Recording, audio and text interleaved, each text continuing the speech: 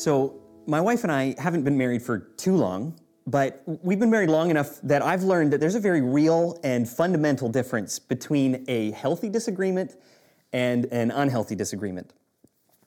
On the surface, the difference is it's pretty plain. At the other end of a healthy disagreement, both people win, ideally. That's what you want, right? You go into it and you don't understand why the other person doesn't agree with you because obviously you're right?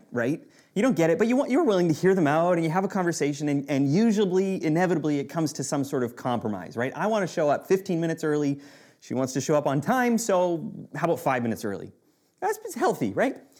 An unhealthy disagreement is essentially one that you go into, you really don't care about what the other person thinks because you are absolutely right and it doesn't matter. And on the other end of it, nobody wins, right? Because you're both just kind of frustrated, you can't see each other's point of view, and everybody loses. But one of the other things that makes a healthy disagreement healthy is that usually there's some ground rules, there's some principles that go with it, whether they're spoken or unspoken. But it's something like this. Say you'd sit down with your spouse or sit down with your parent, and they're about to engage in a conversation you know you have to have. You're going to hash it out, and they say to you, look, even if we get to the other end of this and we totally disagree, let's just remember that I love you and that we're on the same team, right? That's kind of a fundamental rule for healthy disagreements. So you can go into it and you can say whatever you want, even as silly as it's going to be, which is quite often most of what I say. And you can know that on the other end of it, it's okay. We still love each other. We're going to get through this. We're still a team. Well, in some way, this is actually what we have in the first chapter of the book of Malachi. We have a pretty healthy disagreement, and it's healthy predominantly because God's involved, right? And everything that he's involved in is good. But God's going to engage in this debate. He's going to engage in a conversation with himself and the priests of Israel. And he's going to make some pretty strong accusations, and he's going to conclude with some pretty strong points. And it's going to be a pretty big gut punch for the people. But he starts the book, as you remember, with what Pastor Jeff preached to us last week. He starts with the very first words of God at the beginning. I have loved you, he says. And even though they're thinking, well, how have you loved us? Come on, look at everything going on in our lives. He says, yeah, but I love you because I chose you. And you look over at Edom, look at Esau, yeah, they're going to rebuild, but I'm going to destroy them. But I'm disciplining you to call you back to myself because you're mine. And I love you with all my heart. And so when we get into the gut punch of our passage today, and I kind of hope it is, honestly, when we get into this gut punch, we got to remember that this comes in the context of God saying, I love you. Listen, I'm saying this for your benefit. I'm disciplining you because I'm calling you back to myself, because you're my people. I've chosen you, and I will be yours forevermore.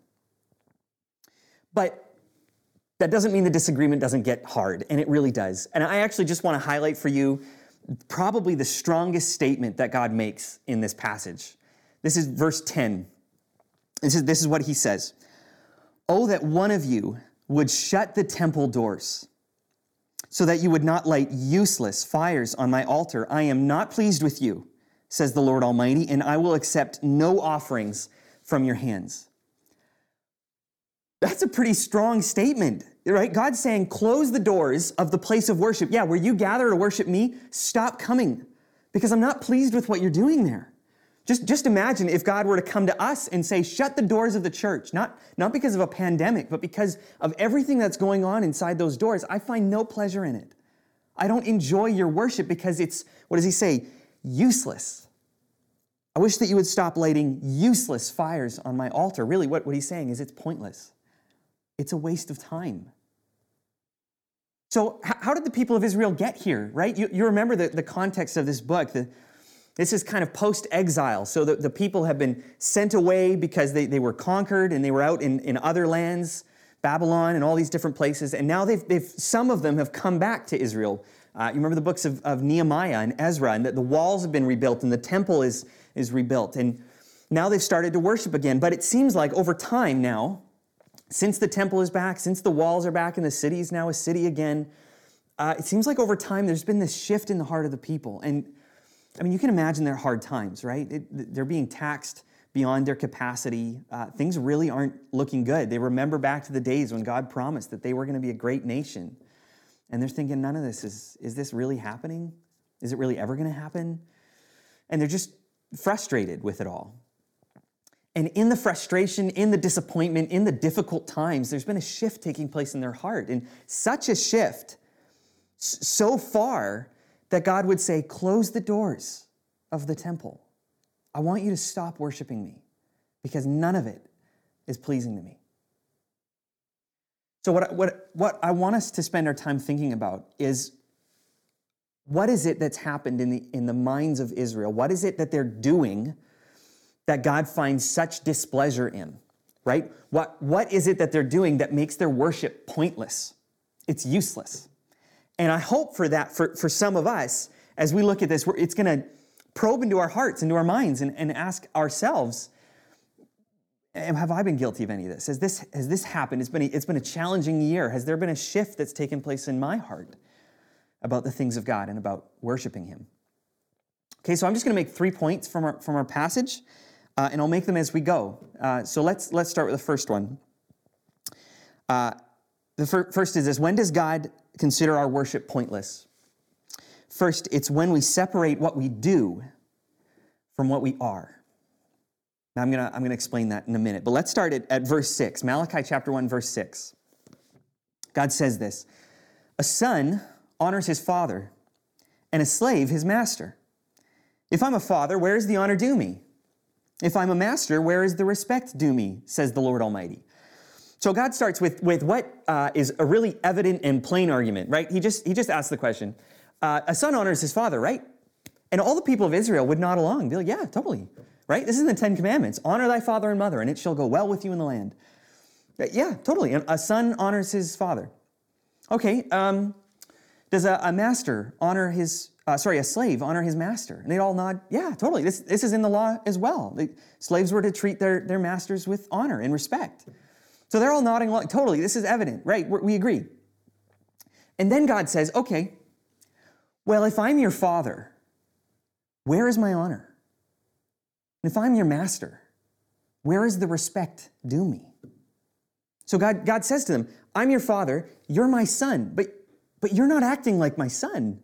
If you really thought of me as your father, you would treat me better. Now, what's interesting is the idea of God being our Father is all over the New Testament. It's everywhere. And so much so that we sometimes think that it's really just a New Testament thing, right? That God in the Old Testament seems a little more wrathful and a little more directing, a little more controlling than He is in the New Testament. He seems a little more fatherly and kind. But it's just not true. Throughout the whole Old Testament, we see all these glimpses of God's fatherly love for His people. So let me just point out a couple passages where God makes clear to us that He sees Israel as His son, not just His people, not just those who serve Him, but as His son. One of those is Exodus chapter 4, verse 22. You remember Moses is being sent by the Lord to go stand before Pharaoh, and he's going to say to him, Pharaoh, let my people go. But this is what God says to him. The Lord said to Moses, when you go back to Egypt, see that you do before Pharaoh all the miracles that I have put in your power. But I will harden his heart so that he will not let the people go. Then you shall say to Pharaoh, thus says the Lord, Israel is my firstborn son. And I say to you, let my son go that he may worship me. It's a pretty wonderful statement. Israel is my son, so let him go that he would serve me, right? The idea of God as the father of Israel is very real in the Old Testament. Another passage, Isaiah chapter 1, verse 2. The prophet says this, hear, O heavens, and give ear, O earth, for the Lord has spoken. Children I have reared and brought up, but they have rebelled against me. The ox knows its owner, and the donkey its master's crib, but Israel does not know. My people do not understand. God is saying that I raised children, I reared them, I loved them, I cared for them, I brought them out, I put them in a land that was good and healthy and had all these resources for them. And yet they've rebelled against me. And who is this child? It's Israel. Israel was his son. And so God's point here is he's saying, you've known me as your father, I am your father. And yet you, being my son, don't honor me. You're not living like what you are. You're not living like sons. And he says, if I'm a master, where is the respect due me? I mean, the idea of God as their master was very, very easy for them to understand, right? The beginning of the Ten Commandments, right? I'm the Lord your God who brought you out of the land of Egypt. You shall have no other gods before me. You're my people. You're going to serve me. You're not going to serve any other gods. You're mine. And so the idea of God being their master, their Lord, was very plain to them. And yet he says, I'm your master, and yet you don't respect me. You're treating me like I'm something other than what I am to you. And really, this verse is actually fundamental to understanding the rest of the passage, to be honest, because from here on, he's going to point out what they're doing that makes that so evident, right? How is it that they're failing to act like sons? How is it that they're failing to act like God's servants? But this verse frames everything to understand that God's point is this. I'm your father, but you're not treating me like your father. You're my sons, but you're not acting like my sons. You have all of this blessing. You have my promises. You have my heart. And you're not treating me with honor. So what is his evidence for that, right? This is a pretty strong claim, right? You're not treating me like your father. You're treating me like a master. So what is it that God says is the actual symptom of that? What shows it? What's the evidence he has? Well, let's carry on. Verse 6. The middle of verse 6. He speaks now to the priests. He says, it is you priests who show contempt for my name. So I just want to point out 3 words in that little verse there. Three words that just to help us understand it. So it is you priests. You remember the priests in the Old Covenant were the ones who essentially stood between God and the people. So if I was an Israelite and I wanted to worship the Lord, I wanted to offer a sacrifice of thanksgiving or make a sacrifice for atonement of sin, I would bring my animal, I'd bring my sacrifice, and I'd give it to a priest. And that priest would then take it to the altar and he'd sacrifice them, do all the ritual, and then that sacrifice was coming before the Lord. So I couldn't, as an Israelite, approach God and to worship him unless I did it through a priest. So the priests were the ones who were the closest to the Lord in some sense, and people had to go through them. But they were also responsible for teaching the law. They were responsible for guiding the people in making sure that they were actually following the commandments of God. This is what you're supposed to do. This is how it all happens. And they were supposed to help them understand it and live by it. So as he's talking to the priests, we have to ask, can I hear this for myself, right? We can be tempted to say, okay, well, the priests of today, if the priests in the Old Covenant are probably closest to pastors in the New Covenant, right? It's our job to teach the Word of God, to make sure that people follow according it. We're going to exhort and rebuke and encourage according to the Word of God. But in another sense, we have to understand that this passage is for all of us, because one of the great truths of the New Testament is what we call the priesthood of all believers. In the book of 1 Peter, Peter makes this very plain. He says that you are a chosen people, a holy priesthood, a royal nation. So you, all of us, the church of Jesus Christ, we're all priests. And what he means by that is we all have direct access to God. We don't have to go through anybody anymore. We go through Jesus Christ, but Jesus himself is God. So we approach God plainly and freely. So it is good for us to look at this passage and think, okay, I need to hear this for myself. As much as it's also good for us pastors to look at this passage and feel a special weightiness to it. Okay, so we have the priests. The second word I want to point out is the word contempt. It is you priests who show contempt for my name. And that word contempt could be translated a number of different ways. You could translate it despise. You could translate it hate. You could translate it as to see something as worthless. So essentially what he's saying, you priests have hated my name. You've considered me worthless. You have disrespected me. It's a strong language. And then the last word to point out, 2 words actually, are the words, my name. It is you priests who show contempt for my name. It's important to understand, just for the line of the argument, that in the Old Testament, whenever God refers to my name, he's not just referring to literally a name, right? My name is Joshua. He's not just referring to his own name, Yahweh, Adonai, Lord, God. He's not just referring to the name, the title given to him, but actually his whole person. Whenever those 2 words come up, he's talking about his reputation, his character, his whole being. So when it says that you priests have shown contempt for my name, he's saying, you priests have shown contempt for me. You priests have hated me. That's his accusation. Again, there's a gut punch for the people here. You've hated me. So how do they respond to that? Probably how you and I would respond to that. If God came to us and said, you've hated me, we'd respond with, whoa, whoa, whoa, whoa, whoa. How have I hated you? Well, it's essentially what they say. So end of verse 6. So it is you priests who have shown contempt for my name. But you ask, how have we shown contempt for your name? How have we hated you? Carries on in verse 7, by offering defiled food on my altar. I'm going to explain that in just a minute. Let's carry on. But you ask, how have we defiled you? Now that's important, because if what we read when we see my name, you have shown contempt for my name, means God himself, then this is how the logic has gone this far. He says, you have hated me. They say, whoa, whoa, whoa, how have we hated you? He says, by defiling my altar. And in the moment, we should see that there's a little bit of confusion in the priest's mind. Okay, but how have we defiled you? It's like they're missing the connection between the altar, the defiling of the altar, and how that would mean that they defile God. Right? They're missing the connection here. And then God follows up with verse 8. How have we defiled, this is middle of verse 7. How have we defiled you? And God responds, by saying that the Lord's table is contemptible, that you can hate it, that you can disrespect it. Verse 8, when you offer blind animals for sacrifice, is that not wrong? When you sacrifice lame or diseased animals, is that not wrong? Try offering them to your governor. Would he be pleased with you? Would he accept you, says the Lord Almighty? He says, you're bringing sacrifices to the altar, and you're bringing blind, lame, and sick animals. And the law was clear. There's no dancing around it. The law was clear. When you were going to bring a sacrifice on the altar, it was supposed to be pure, blameless, spotless, the best.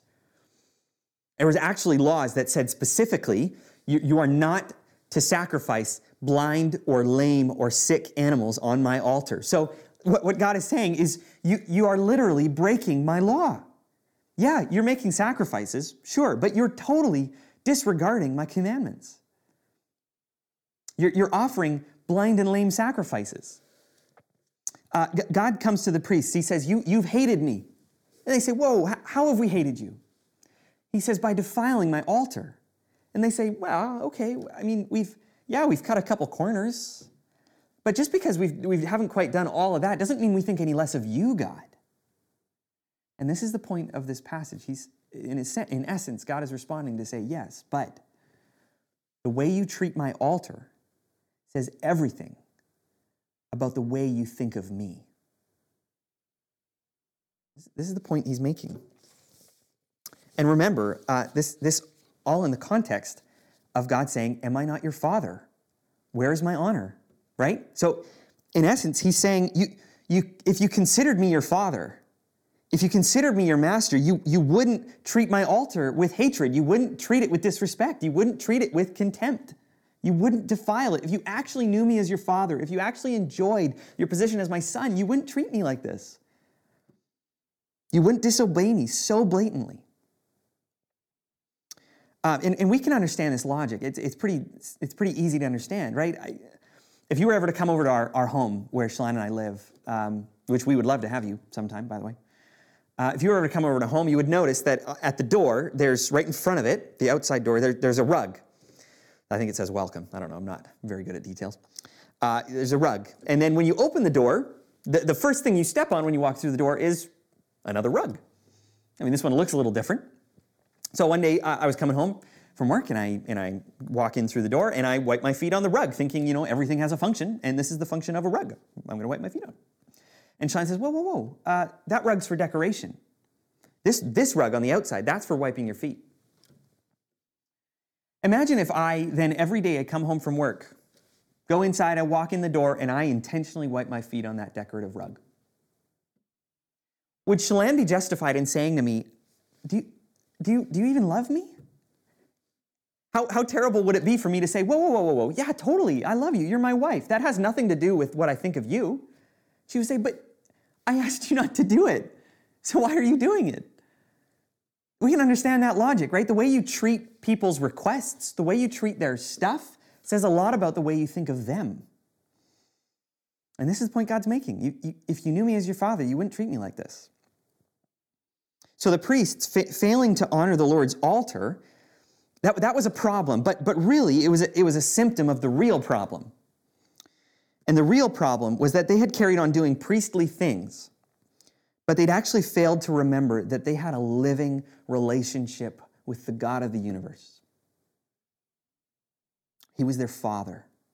He was their master, and he had been so kind to them. And even the bad in their life right now was his discipline to call them back to him. The symptom was, they treated his altar poorly. The problem was they didn't think of him as their father, and they didn't act like his sons. And I mean, we can be tempted to do the same thing, can't we, honestly?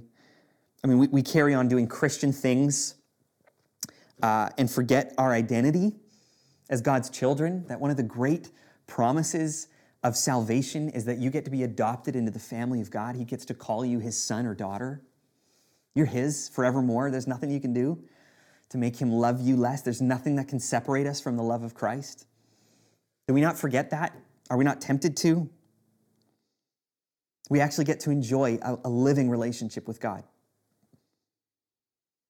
But let me take this logic for a moment and let me apply it to you and me. Let me pull it into our context. Imagine if God was to come to you and he says, "You have hated me." You would say, "Whoa, whoa, whoa, whoa, how have I hated you?" And he says, "By rejecting my word." You say, "Well, I mean, I haven't read your Bible in a long time, and I don't particularly care to study it. I've got so much other stuff on my plate. But that doesn't mean I think any less of you, God." And he says, "Well, the way you treat my word says everything about what you think of me." Or imagine again, God comes to you and he says, "You've hated me." You say, "Whoa, how have we hated you?" He says, by rejecting my people, by despising my church." You say, "Whoa, whoa, whoa, whoa, just because I don't want to hang out with a bunch of, hypocrites and people who stand next to me and sing, and they not even good singers, and, they smell weird. Just because I don't want to do that doesn't mean that I think any less of you, God." Right, but the way you treat my church says everything about the way you think of me. If he's our father, then we honor him as our father. Then we know him as our father. We enjoy him as our father. But the problem that the Israelites had, that the priests had, was that they were separating what they did. Yeah, they were still doing sacrifices, but they thought that didn't make a difference for the way that they knew God. Right. Yeah, we're defiling your altar. That doesn't mean we think any less of you. And this problem, honestly, is a really big problem for Christians, that we separate what we do from who we are in Christ. And it honestly leads to one of two things. It can lead first to legalism. And you've heard this term before, right? You look at the New Testament, and the Pharisees were guilty of this. They essentially added law upon law upon law to the law that was already there to make sure that they were doing everything just right. But essentially what they've done is they've separated what they do from what God has promised them in a living relationship. They're trying to earn something that God would give to them freely. And so we do Christian things as a way of earning God's favor, but you can't earn what you already have if you're a Christian, if you believe in Jesus. You can't earn what you've already got, right? Imagine a son comes home and he sees his dad out in the driveway, and the dad's standing next to this beautiful red car. Beautiful red car. And he looks and he says, "Dad, what a great car." And the dad says, "Yeah, it's yours." And the son looks at him and says, Dad, how many hours? Do I need to work 20 hours? Do I need to do 40 hours of work at your shop or chores around the home? I'm going to do it, and I want to earn this car." And Dad says, No, it's a gift. It's yours. And the son says, "No, I want to earn it. No, I'm going to earn it. I'm going to start working right now." And the dad says, No, it's the insurance, the registration, it's already in your name. This is your car. What would be more pleasing to that dad? That the son say, no matter what you say, I'm going to work for this? Or that the son take the keys from his dad, get in that car, and rips out through the street, leaving skid marks behind? Maybe not skid marks. That might not make Dad too happy, but probably the latter. God offers us a living relationship with him freely. By grace. It's a gift that you can receive by faith. And then we come along and we say, no, I just want to earn it. No, I'm going to work. I'm going to work 40 hours. I'm going to do everything. I'm going to go to every Bible study. I'm going to do whatever I possibly can to make sure I earn it. No. It's yours. It's free. Enjoy it. So if we separate what we do from what we are, we're tempted to fall into a legalistic way of living. But the other way that we're tempted to think, the other way we're tempted to live is really what the problem that the priests were having. And it's this, that if you separate what you do from who you are, you can become apathetic. Right? You're seeing what you do as essentially a necessary evil. Right? Okay, I need to do this amount of things to make sure I end up getting to heaven at the end of the day, right? So you're trying to think about how can I do just enough to be Christian enough to be saved. Right? It's apathy. You don't really care about it, but you just know you want to do it because you want to make sure. You want to hedge your bets, right? This is like if you remember back to your very first job. You usually start your very first job ever, and you start the first month, and you've got this vigor. You're like, I'm a working man now. I'm working. I'm going to earn this money. And then by the end of the month, you start looking around and you realize, when the boss asks me to sweep, he never really checks the corners. So maybe I just won't sweep there. He'll never know. The boss asked me to dry all the plates before I put them on the shelf. But honestly, you can't tell the difference. And he never checks anyway. So I just won't dry them. Right? You start to think through, how can I do as little as possible to still feel okay about getting paid at the end of the day? How can I do as little as possible as a Christian to feel like I'm living okay? God will accept me. Both of those are big problems, and both of those miss the mark, and they both miss the great joy of the Christian life. So how do we keep from falling into this trap of thinking that what we do has no effect on our relationship with God, or has nothing to do with it? Well, honestly, it's simply this. Connect everything you do to the fact that you are God's son or daughter. Connect everything you do to that fact. In Ephesians chapter 5, verse 1, Paul writes this. He says, be imitators of God as beloved children. So you remember in the New Testament, there are other places where Peter will say, be holy as God is holy. He's quoting the Old Testament. Jesus himself will say, be perfect as your heavenly Father is perfect. And you think, be like God, be imitators of God? That is a big calling. How can I ever do that? Well, take notice of the second part of the verse. Be imitators of God as beloved children. Don't try to be imitators of God for any other reason but that you are a beloved child and that you're going to screw up, but he still loves you. And you're going to screw up again, and he still loves you. But try to be imitators of God because you have already been given all of his favor and all of his delight. My siblings say to me increasingly as the days go by that I'm just like my dad.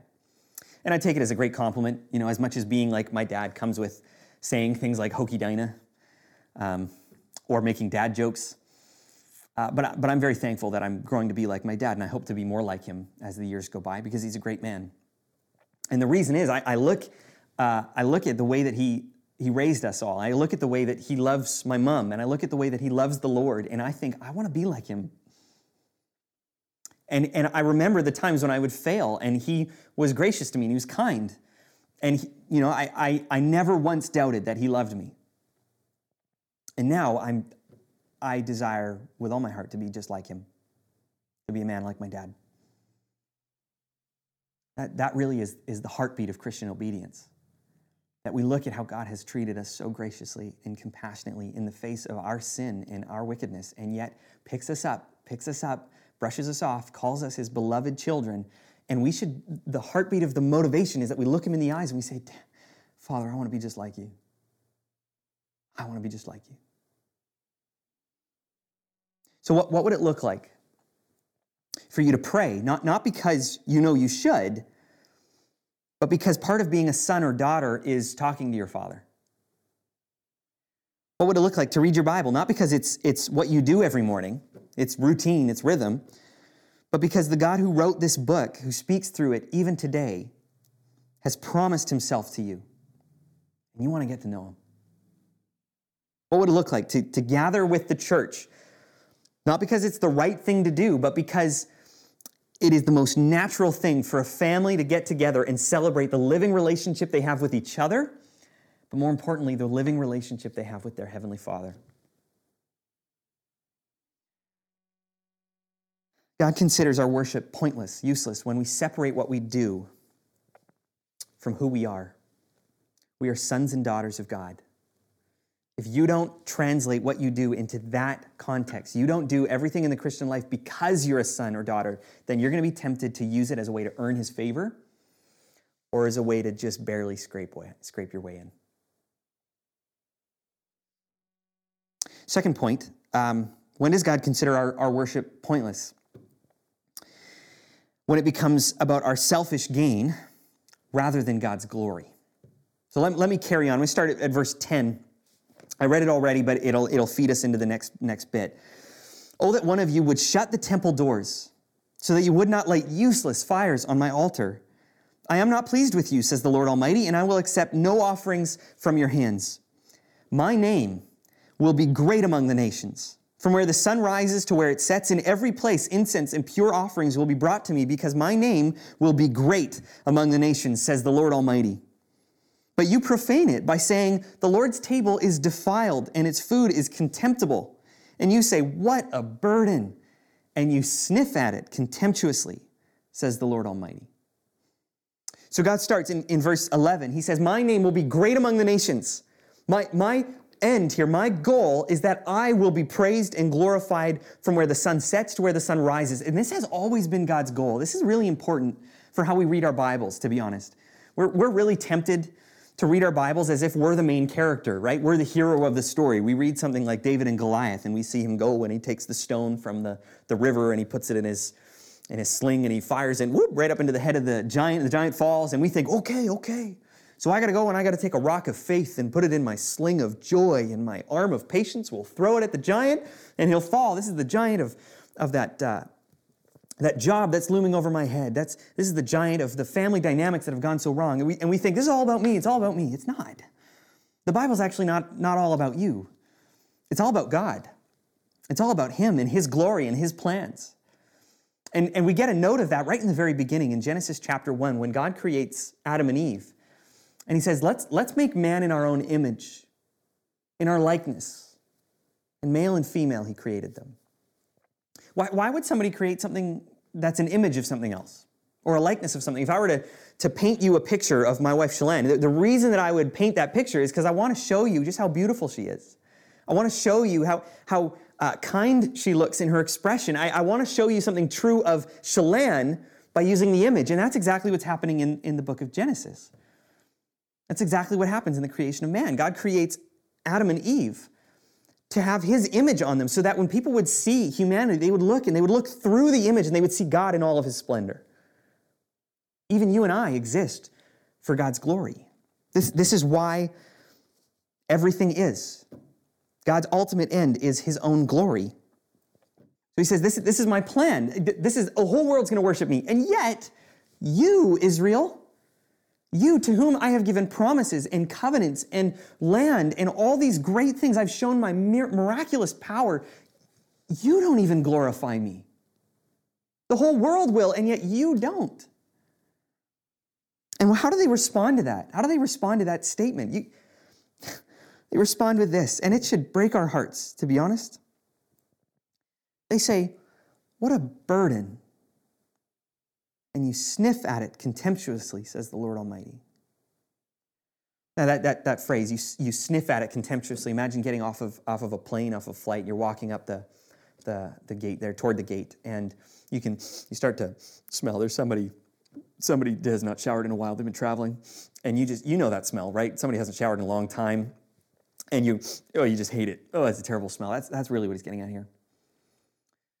The idea of worshiping God as he actually calls us to worship him, the priests were disgusted by it.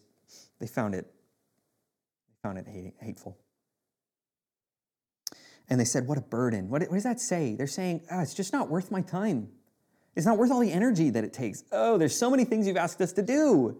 There's so many things that we need to do these washings, and we need to take the animals up, and we need to do this and this and this. It's It's just exhausting. It's a burden. I mean, you've maybe, I hope you've never said those words, but have you ever felt that way as a Christian? Right? Yeah, oh man, church is a burden. Or I could be doing so many other great things on a Sunday morning. It's beautiful. I'd be out playing soccer. I could be out with a family at a picnic. It just gets in the way.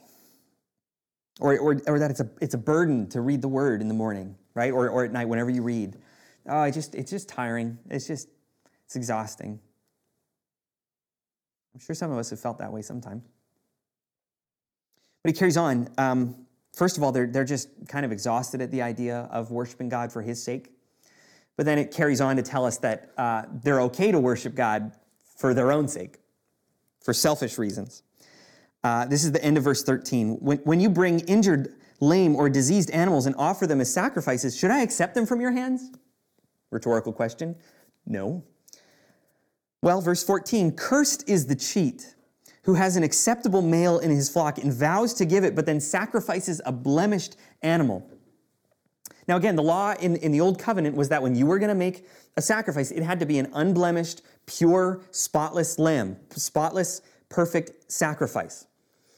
And so this little picture he's giving is of someone who makes a vow, and you would make a vow in the Old Testament for all kinds of reasons. You make a vow in celebration, say it's your wedding day, and you're like, this is the greatest day of my life. I'm going to vow 5 of the best sheep in my herd, right? Or say, an example of this actually is in the book of Judges to show just how firmly a vow would be held to, how much you would never go back on it. In the book of Judges, there's this story of Jephthah. And Jephthah goes out and he's going to do battle against the Ammonites. And he makes this vow to the Lord. He says, Lord, if you will give me victory over the Ammonites, I will sacrifice the first thing that comes out of my door. He goes and he defeats the Ammonites and he comes home and he sees his home. And the first thing to walk out of that door is his only daughter. And he weeps. And the daughter recognizes what it is to make a vow to the Lord. And in the end, she's killed.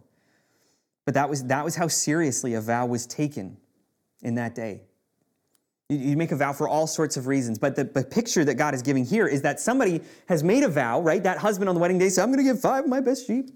He comes and he ends up, it's the day to make the sacrifice, and he realizes, hold on, these 5 sheep are pretty valuable. Like, I mean, if we're going to go on a honeymoon, we probably need these. So how about these 5? I mean, that one's missing a leg, but you can't even tell. I mean, once you sacrifice it, it's all just the same, right? Right? And that one's coughing, but don't notice, it's no biggie. Take these ones instead. So why would someone make a vow that they're not going to carry out? And really, the reason would be for selfish reasons. Right? You think of that man on his wedding day, he's 5 sheep. You'd look at him and be like, wow, what a godly man, what a spiritual man. He loves the Lord so much, and he's so excited about his marriage that he's going to give the Lord 5 of his best sheep. But when the day comes, he doesn't. But people don't know that. They probably weren't there for the sacrifice. And he looks good. He looks great to the eyes of others, but really in his heart, there's no worship in it.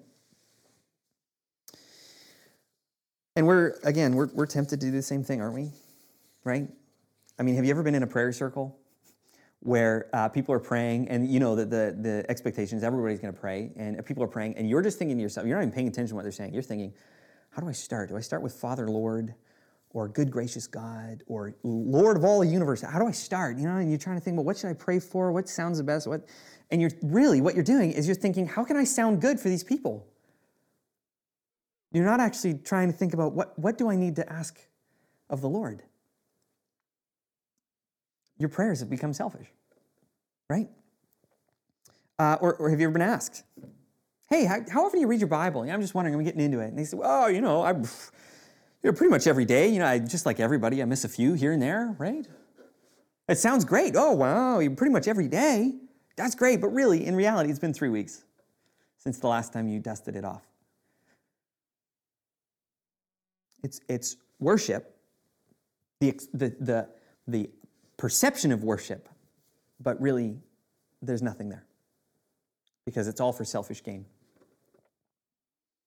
So ultimately, what are we saying when we do this? We're saying, I care more about myself than I care about honoring the Father in heaven.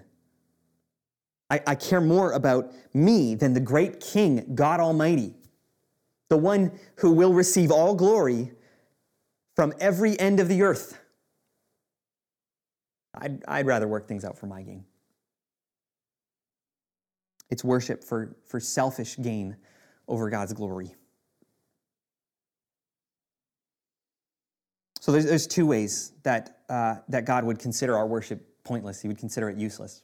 But I've got one more point, and it's not from a section of this passage. It's from the whole passage, actually. I just want to point out the fact that there were probably all sorts of things in the life of Israel that God could have looked at and pointed at and said, you are really not acting like my children. Probably they weren't treating the poor very well. They probably treated orphans and widows poorly. They were probably cheating on their taxes in some sense because they were taxed really heavily at this time. There are probably all sorts of reasons that God could have called them out. But the one thing that he chooses to single out is their sacrifices. That they're sacrificing lame, blind, and diseased animals on the altar. So why is it that he points this out as the very heartbeat of his frustration with them? Why is that? Well, we have to remember that the whole Levitical law, the whole system of sacrifices, which called for an unblemished lamb, was meant to help the people of Israel understand that they need to make atonement for their sin, that their sin had to get dealt with somehow. And so these animal sacrifices were their way of understanding, okay, so we sacrifice this animal and it makes me right before God. I can approach him now. But what they misunderstood was that those animal sacrifices really couldn't do that. The author of Hebrews makes this point very clear. He says the blood of lambs and goats can't atone for any sin. Blood of an animal doesn't atone for sin. But they missed that. The people of Israel thought that's what it was doing. And the reason that these sacrifices had to be perfect and blameless and spotless and yet were insufficient was because they were pointing to the sacrifice that would be sufficient. You remember when John the Baptist is baptizing people in the Jordan River, and he looks up and he sees Jesus coming, and he says, "Behold, the Lamb of God who comes to take away the sin of the world." Every sacrifice in the Old Covenant was meant to point people to the sacrifice that Jesus was going to make on the cross. That blood of those goats, the blood of those sheep, of those rams, of all those animals, wasn't really doing anything, but they were to remind them that they did need someone to satisfy God's wrath against their sin. Jesus came to do that. So you can understand why God would be so angry at the priests offering blind, lame, and blemished sacrifices. Why? Because those were supposed to be pictures of the pure, spotless Jesus Christ. Essentially what they're doing is blaspheming the very Son of God. They're blaspheming God's plan of redemption. They're saying, we don't need a perfect sacrifice. We need just a blind one, a lame one. They'll be fine. It's good enough, right? We don't really need Jesus. We don't need a perfect lamb. But we do. If the sacrifice itself has its own sin, its own blemishes, then it's dying for its own sake. But if Christ dies on the cross, pure, spotless, without stain of sin, then his death was not because he was guilty, but it was because he died for those who were. So we do this today too. We worship God. We try to worship him apart from Jesus Christ. We try to worship him thinking, okay, I don't really need Jesus. I can just earn it. I can live good enough life on my own that I can be acceptable before God. You can't. You need Jesus. When does God consider your worship pointless? It's when your worship denies the necessity of Jesus' death and resurrection. The only way that you and I can approach God is through Jesus himself. You remember in John 14:6, Jesus makes this statement. He says, "I am the way and the truth and the life. No one comes to the Father except through me." And we see this all over the New Testament. Let me give you just a couple of examples for a moment. In Romans chapter 1, verse 8, Paul is praying, and he says this, "First, I thank my God through Jesus Christ for all of you." I thank my God through Jesus. My prayers aren't coming to him by any other avenue. There's no other road by which they can meet the Father except through Jesus. 1 Peter chapter 2, verses 4 to 5. As you come to him, The living stone, as you come to Jesus, the living stone, rejected by humans, but chosen by God and precious to him. You also, like living stones, are being built into a spiritual house to be a holy priesthood. There's that term. Offering spiritual sacrifices acceptable to God through Jesus Christ. You are a holy priesthood offering sacrifices to God, but the only way they're getting there is through Jesus Christ. One more. Hebrews 13, verses 14 and 15. Through Jesus, therefore, let us continually offer to God a sacrifice of praise, the fruit of lips that openly profess his name. And do not forget to do good and to share with others, for with such sacrifices, God is pleased. With what kind of sacrifices? Those that are going through Jesus.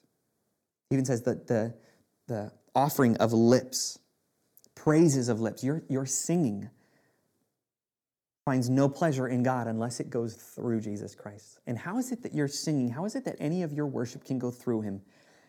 It's by trusting in him. It's by believing in him. In the New Testament, Jesus is described as our great high priest. He's the one who stands between us and the Father. I once went to, or have had actually a couple times, had the privilege of going to this very ritzy club in Philadelphia, just for random meetings. I don't understand how I got there. But at this club, you literally can't get through the doors unless you're wearing a jacket, like a suit jacket. And so one time I'm flying down there, and the airline lost my suitcase. And so all my suits were in there, and it was literally a day before I had to be at these meetings in this fancy club, and I thought, there's no way I'm going to get in.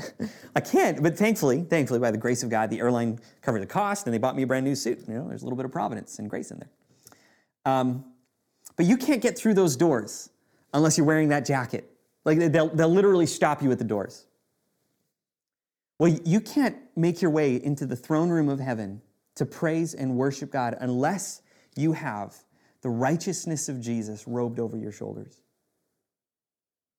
There's no way you can get in. You're stopped at the door. But if you have the righteousness of Jesus, who atoned for your sin, he dealt with the wrath of God, and then gives you the blessings as if you had lived the perfect life. Only if that's true of you can you come to the Father and come to him freely and walk through those doors with boldness, courage, and great joy.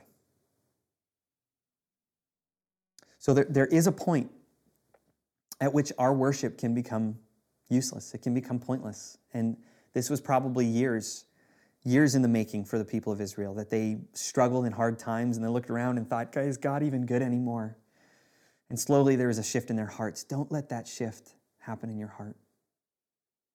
I can't help but point out the fact that right now, the doors of our church for Sunday morning and Saturday evening services are closed. Now, we can meet outside, and that's great. We're going to do everything we can to gather to worship our Lord. But I'm not saying this is the reason. I just want to give us thought here. This maybe is a good excuse. It's a good reason for us to think about whether or not what we used to do in this worship center was really pleasing to our Lord. Or were we just going through the motions? Had we just carried on and started doing things even though we didn't do them as if we were sons or daughters of God? Did we carry on and start doing it for our own selfish reasons rather than actually for the good of Jesus? Or did we do it without ever actually putting our faith in Jesus Christ? Let's not miss the opportunity that maybe this gives us to think about these things. God is great, and he's greatly to be praised, and he is a loving Father. Again, remember, healthy argument. The ground rule, I have loved you, says the Lord. Even if the gut punch hurts, remember that he loves you. And he always will. Let's pray. Father, we're so thankful for your word, and we are very thankful even for the sharp edges sometimes that drive themselves into places in our lives that we don't maybe want to confess that we're falling short in. And so, God, I pray that by your Spirit, you would soften our hearts, and you would soften our minds to take your word and believe it and trust you, to trust that you love us, and then to carry on, desiring to enjoy the living relationship that we have with you, that we are your sons and daughters and you are our Father because we have trusted in Jesus Christ. So God, would you be pleased with our worship? Pray that there would be not a single one of us who listens to the songs that we sing and whose heart is far from you when it happens, but that we would be able to sing with all the unction we have in our bones. God, we love you and we long to love you more. Teach us, show us the way. And I pray in the name of Jesus. Amen.